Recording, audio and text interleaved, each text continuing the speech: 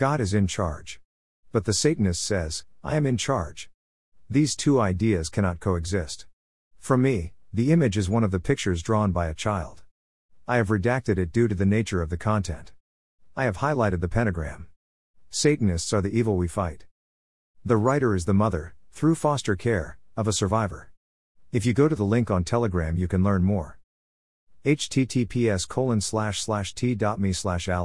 Shelley and Holly 90/1442. Greater than trigger warning for survivors. These are hand-drawn pictures from child alters ages 6 to 10.